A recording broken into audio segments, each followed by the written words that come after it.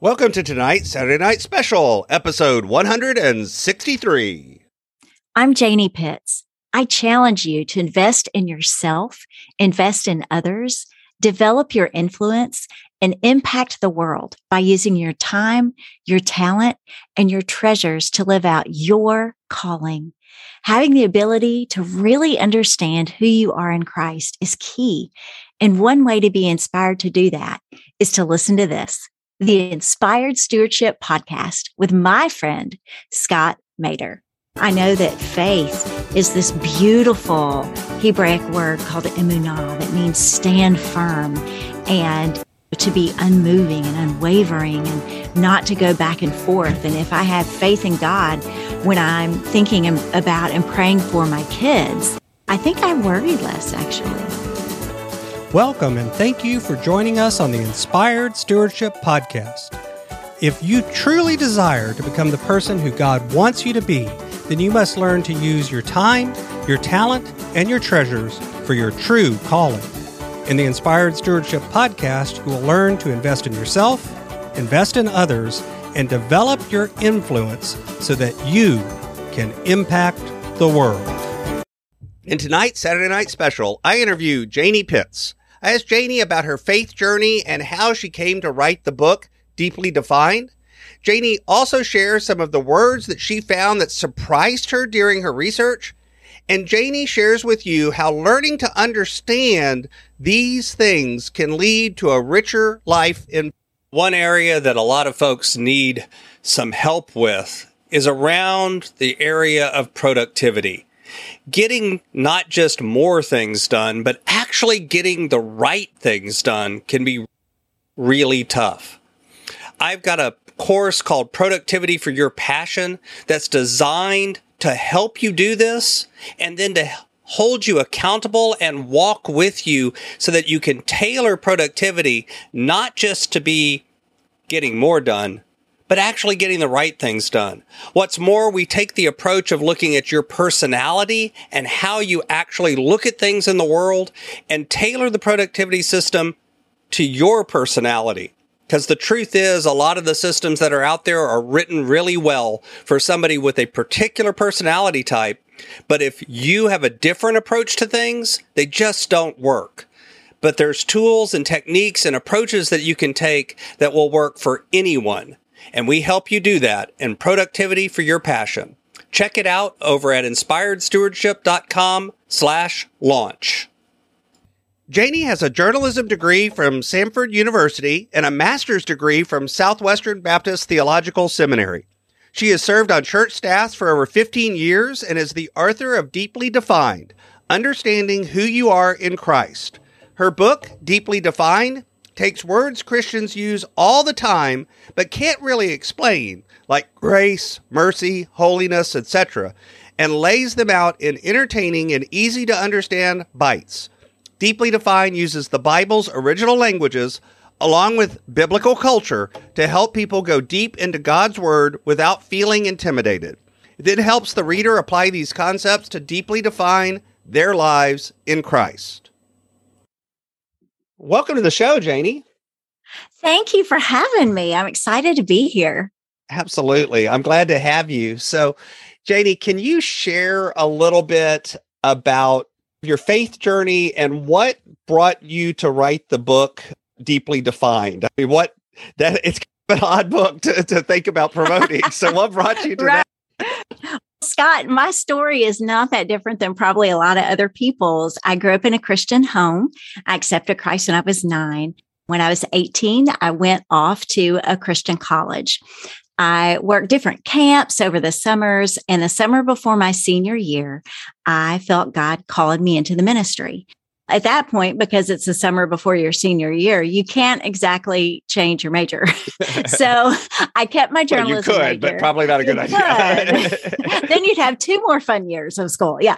So I did change my minor just for fun. I had been taking religion courses, which should have clued me, but it didn't. So I had a journalism major, religion minor, and then I went off to seminary and I got a degree from seminary. And then I got married, and I actually married a guy who is in the ministry as well. So we have been partners now for a long time doing that. And a couple of years ago, a group at our church, I was leading them, and we did a study called Defined that I wrote, because I realized that Christians today, when you ask, hey, what is grace? What is mercy? What is holiness? They know it, but they struggle to actually explain it. And I thought, it's really important that we know what we believe and why we believe it. And the study was supposed to be 6 weeks. It ended up being like 12 or 13. I finally was like, guys, we have to move on. But it wouldn't get out of my head. And I felt like the Lord told me to write it in a book so that more people could be equipped to have a deeper understanding of the scriptures, because your average Joe isn't going to look at the Greek and the Hebrew or know the first century culture. But I love that stuff. And right now, I feel like there's a lot of books out there that are very maybe stiff and very theological, but they're not for the common man. And so my book, it takes those words, but it's fun. It's conversational. So you learn a little bit, you might laugh, you might cry, but hopefully the point is that you'll leave deeper in your walk with the Lord.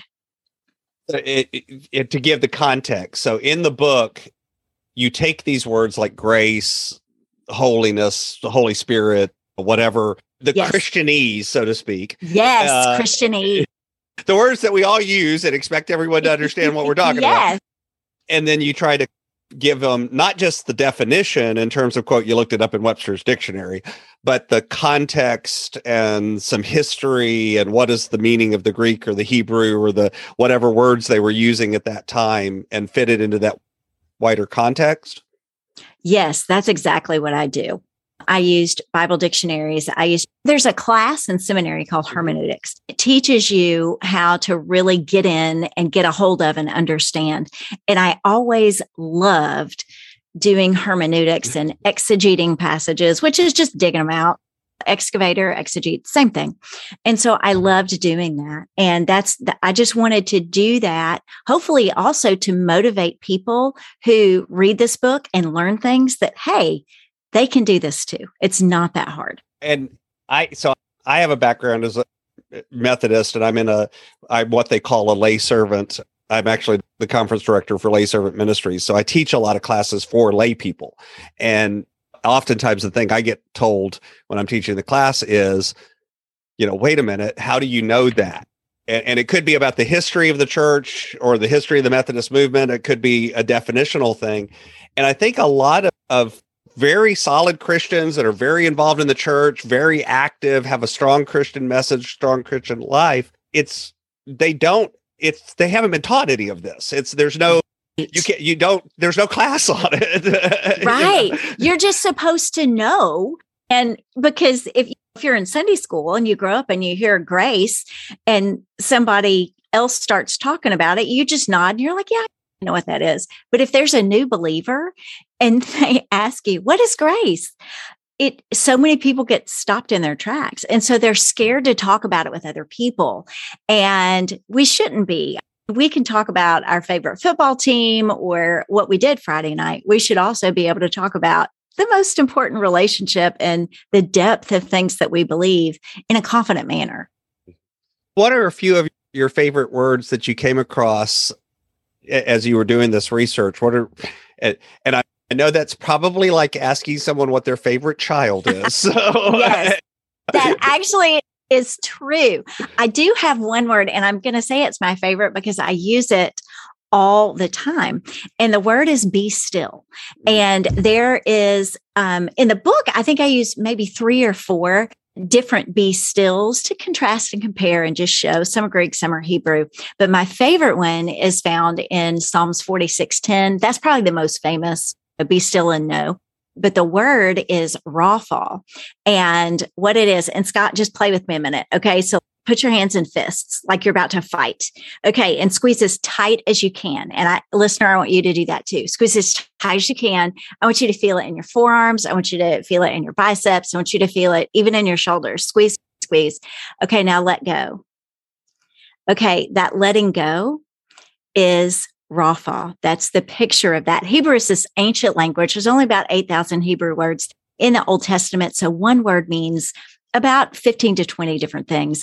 But that be still in Psalms 46:10 is a picture of cease fighting, of relax, let go. And what's even cooler is that one, that be still, is paired with be still and know. And in Hebrew, the biblical culture, to know was to experience something. In our culture today, we think, oh, I study math, or I studied for a test, or I heard the news, so I know it. But that's only head knowledge. It's cerebral. And the Hebraic sense of knowing in the Bible is experiencing with your whole being. So this be still and know is to let go, cease fighting, whatever it is, if it's thoughts or insecurities or whatever, you let it go. And then you're also, after you release, if your hands are in a fist, like you're going to fight, and you open them up, you're now in a posture of worship. So you're ready to know, you're ready to experience. So that is my absolute favorite out of all of the 50 some odd words that I did. Yeah. So why do you think that's your favorite? Because I like to hang on to stuff, and I like to be in control, and I like good plans, and my plans aren't always God's plans. And plus I have 2 kids. You talk about having to be still and know, you've got to let go. So it's very practical for me. It's a very real thing that I can do.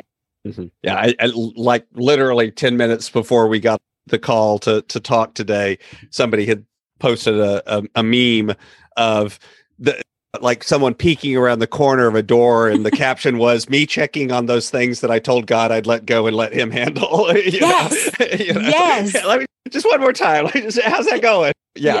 I think a lot of us can feel that feeling of having a difficult time letting go of things. And I also think the no part is interesting because, like you said, it's more of a relational or experiential kind of knowledge, not just a head knowledge that it's implying. It's not just cerebral. Yeah. So let's go a different direction. Were there any words that when you found out what they meant in context, you were like, wait a minute, that's not where I thought, or we use it differently now, maybe? I don't know that we use it differently, but I had no idea where it came from. The word glory is a word that you hear people even exclaim, oh, glory, or whatever. I had no idea. I thought Shekinah glory. I was like, is that a glowy thing? What is this?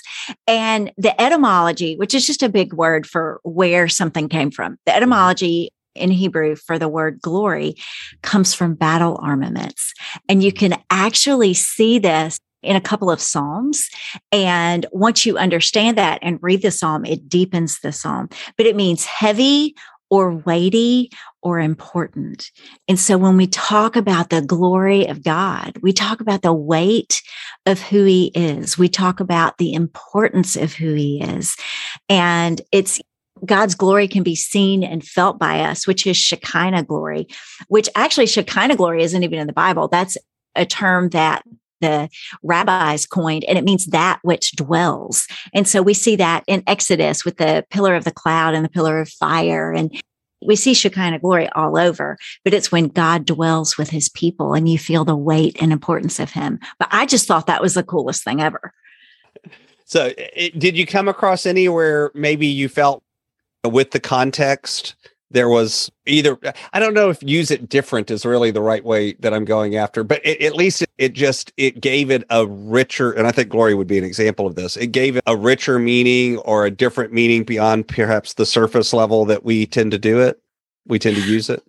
Maybe I differentiate between sin is an overarching term, but then it also, Bible talks about transgressions or trespass, the same thing. And then it talks about iniquity. And I always just thought, okay, they're all really bad things, but they actually are distinct. And that's why they're used in different ways. The word iniquity, the etymology comes from something that is twisted or crooked. And it is taking something that was meant to be good and turning it and making it evil and vile.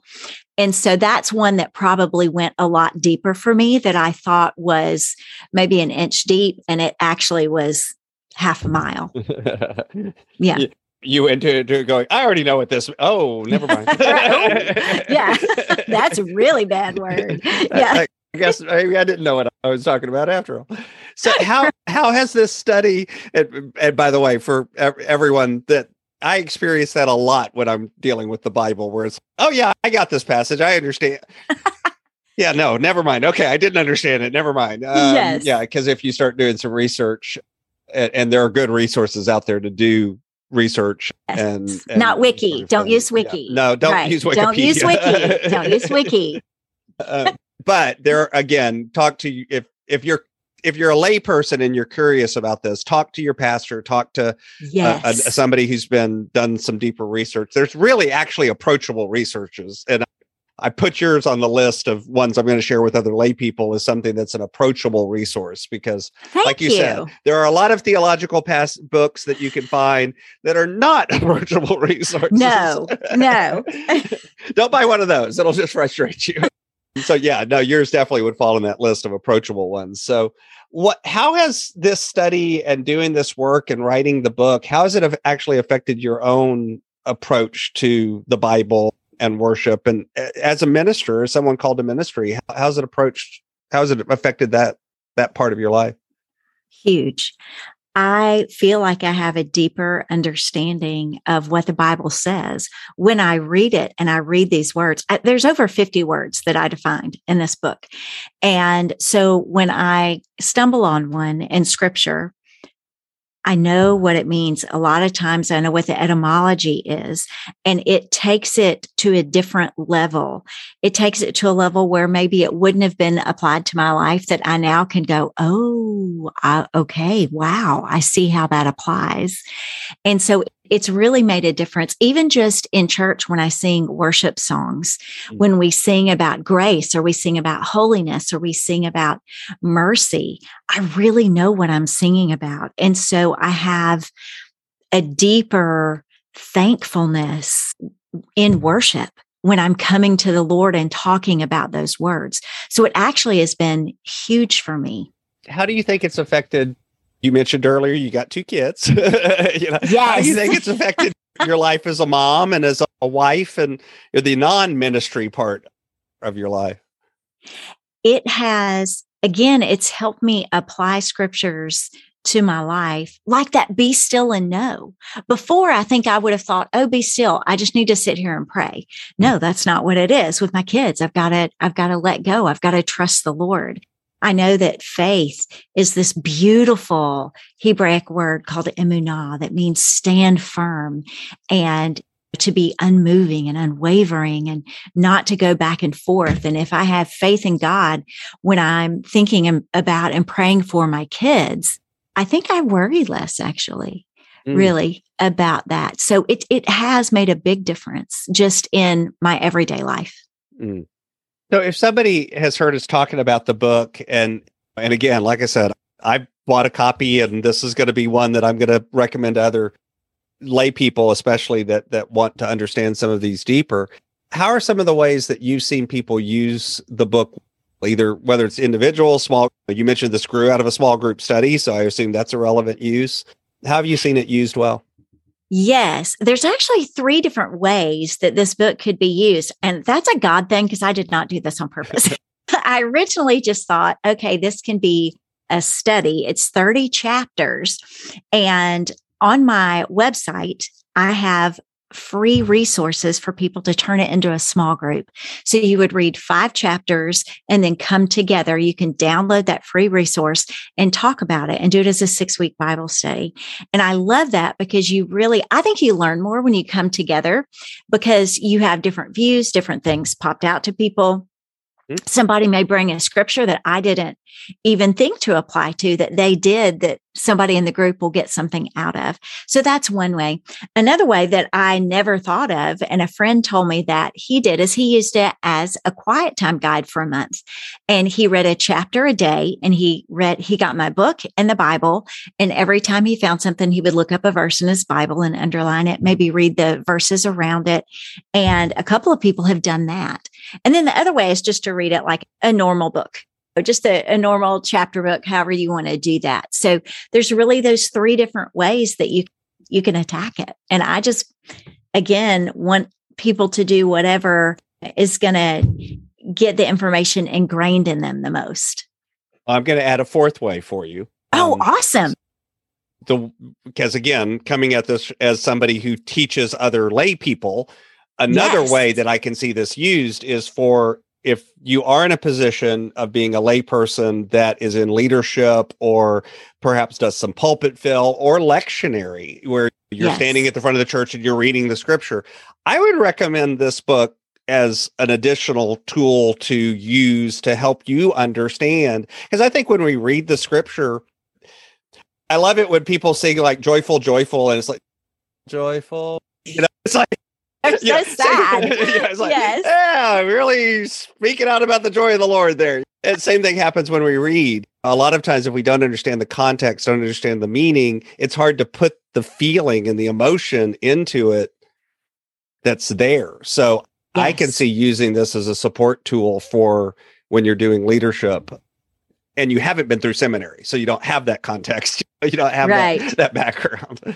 So I'm not sure if that's another way, but I love that. Yes, use it for that. That's got your seal of approval. Okay. Yes, it does. But before I move on, there's a few questions that I want to ask you that I ask all my guests. But before I move on to that, are there anything else from the book that you think is important that folks understand or learn before we move on to those questions? Yes, I really wanted the book to be reader friendly and used as a resource for people to keep close by so that they could pull it out if they are reading a word in their Bible and they forgot what that word meant. So instead of having to flip through and find where you highlighted or hunt for the chapter, in the very back of the book, there's a glossary of every word that I defined, and it's in alphabetical order. And so you can just flip to the back, open it up, and it's a quick reference for you as you study God's word. Yeah. And see, that's the tool that I can see using and be useful for the example that I just said. Yes. So and this may or may not have been a word that you defined in the book. I haven't found it. I haven't finished the book. So it may be in there, but I haven't finished. But I like to ask all my guests, my brand is Inspired Stewardship. I run things through that lens of stewardship. So for you, what does the word stewardship mean and what has its impact been on your life? Yes. And this is a word that I missed. Scott, I missed it. So I guess deeply defined too is going to have to hit it. But stewardship to me means managing all of your resources. I think some people stop at just money, but I think it is money, but it's also your time, your talents, your health. I think it is serving God with your entire life because we're called to be faithful, and being faithful means that we are going to live lives of obedience and action. And you can't do that if you are not actively being a good steward of your relationship with Christ. So stewardship is huge in our faith walk. What do you think the impact of that understanding has been on your life? I went into the ministry because of it. And I think it's one of those things. I mentioned earlier that both my husband and I are in the ministry. It's not just a job. Our faith is a way of life. And so when we brought up our kids, who we are at church is who we are at home, which is who we are with friends, which is who we are wherever we go. And you can't turn stewardship on and off. It's got to be a constant flow of that living water flowing through us to other people, and stewarding the living water, I guess, is just aiming it, right? Because it's not our power, it's God power in us. And it's aiming it towards others to let them see who Jesus is. Yeah, I love that. I like that image as well. So here's my favorite question, though oftentimes my guests tell me it's their least favorite question. I think it's hard. If I invented this magic machine and I could pluck you out of the chair where you sit today and transport you into the future 100, 150, 200 years, and through the power of this machine, you were able to look back on your life and see all of the ripples, all of the impacts, all of the connections that you've left behind. What impact do you hope you've left behind on the world? With the people I know, I hope they felt loved. I hope they felt loved by me and loved by God through me. I also hope that somehow, some way, that I made a difference in people's spiritual life, because I think that's what really matters, is that their faith was deepened, or they were encouraged, or they saw Jesus from a different perspective. Because it was 200 years in the future and I was looking back, the only thing that really matters is what we do for the Lord. And so that's what I would hope, is that it made a difference for Christ. So and that is a hard question. Yeah, I know. I jokingly usually call it the easy question. Yes. Though I've had guests before where that was an easy question and other questions were hard. So it's all relative, I think, sometimes too. So what's on the roadmap? What's coming next for you as you continue on this journey? Yes. I love doing just some speaking and retreats and things like that. I can do one night. I can do a whole weekend. I just did a weekend this past weekend with a bunch of ladies in Tennessee, and it was so much fun. And so I would love to do that more, to talk about Deeply Defined. There's, like I said, there's 50 words. There's a lot of things that we could do with retreats around that. So I think it's fun because I loved writing about it, but I also love talking about it, because when you do, you get to get in conversation with people and specific things that they're wondering. If I don't know the answer to, I can at least find and let them know, which I think is cool. So that's the next thing on my roadmap. Well, and it's probably writing the second book as you go too, because as people ask for more work. Like I said, stewardship, you're like, I didn't do that one. Okay, here's book 2. It's all the questions, all the words that we ask you about that you didn't define. That's right. So you can follow Janie on Facebook and Instagram as Official Janie Pitts. That's JANEYPITTS. And you can find out more about Janie and her book over on her website at janiepitts.com. Of course, I'll have a link to all of those over in the show notes as well. Janie, is there anything else you'd like to share with the listener? Yes, they can find the book on Amazon, Barnes & Noble, Books A Million, Target.com, Walmart.com, and probably other places too. But the neat thing is on Amazon, if you hit the click inside button, you actually can read the first 2 chapters. So hopefully it'll hook you and it'll make you want the book. But if not, you can at least learn that it's not your jam. But hopefully it will be, and it'll interest you. Thanks so much. Thank you. Thanks so much for listening to the Inspired Stewardship Podcast. As a subscriber and listener, we challenge you to not just sit back and passively listen, but act on what you've heard and find a way to live your calling. If you enjoyed this episode, please do us a favor. Go over to inspiredstewardship.com/iTunes rate, all one word, iTunes rate. It'll take you through how to leave a rating and review and how to make sure you're subscribed to the podcast so that you can get every episode as it comes out in your feed. Until next time, invest your time, your talent, and your treasures. Develop your influence and impact the world.